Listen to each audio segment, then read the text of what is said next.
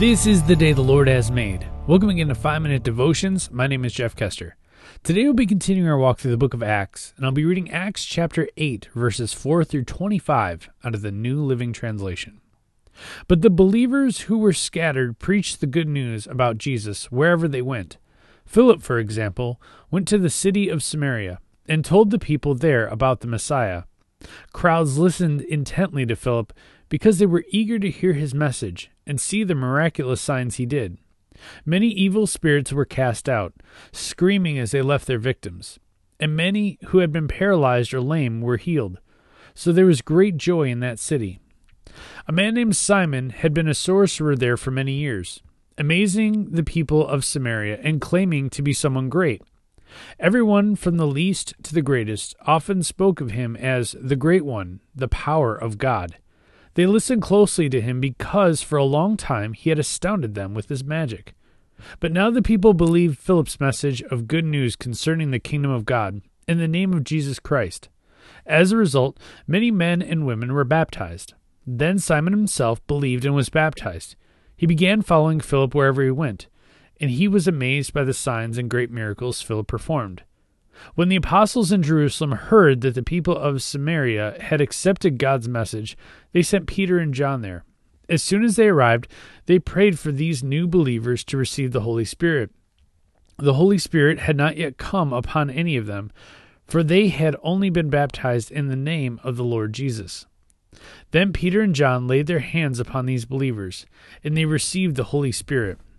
When Simon saw that the Spirit was given when the apostles laid their hands on the people, he offered them money to buy this power.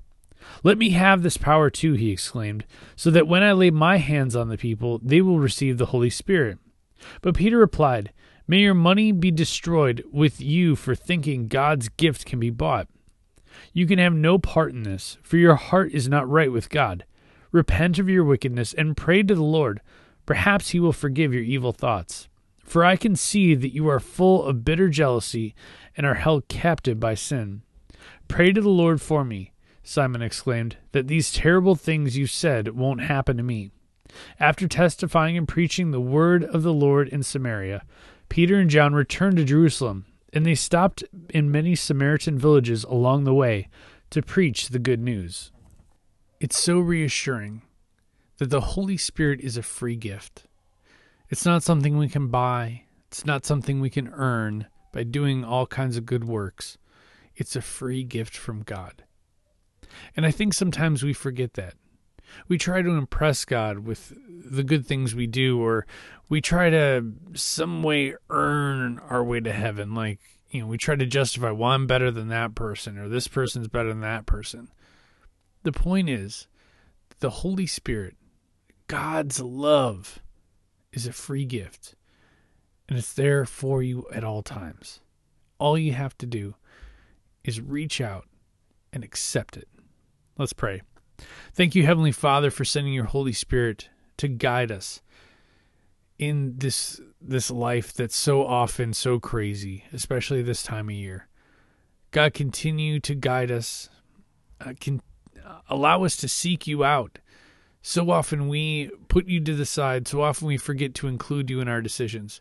But God, remind us that you need to be a part of the decisions that we make. And have your Holy Spirit guide us through these tough times. It's in your name we pray. Amen. Remember, you are a loved child of God. And how are you going to echo Christ today? We'll see you tomorrow.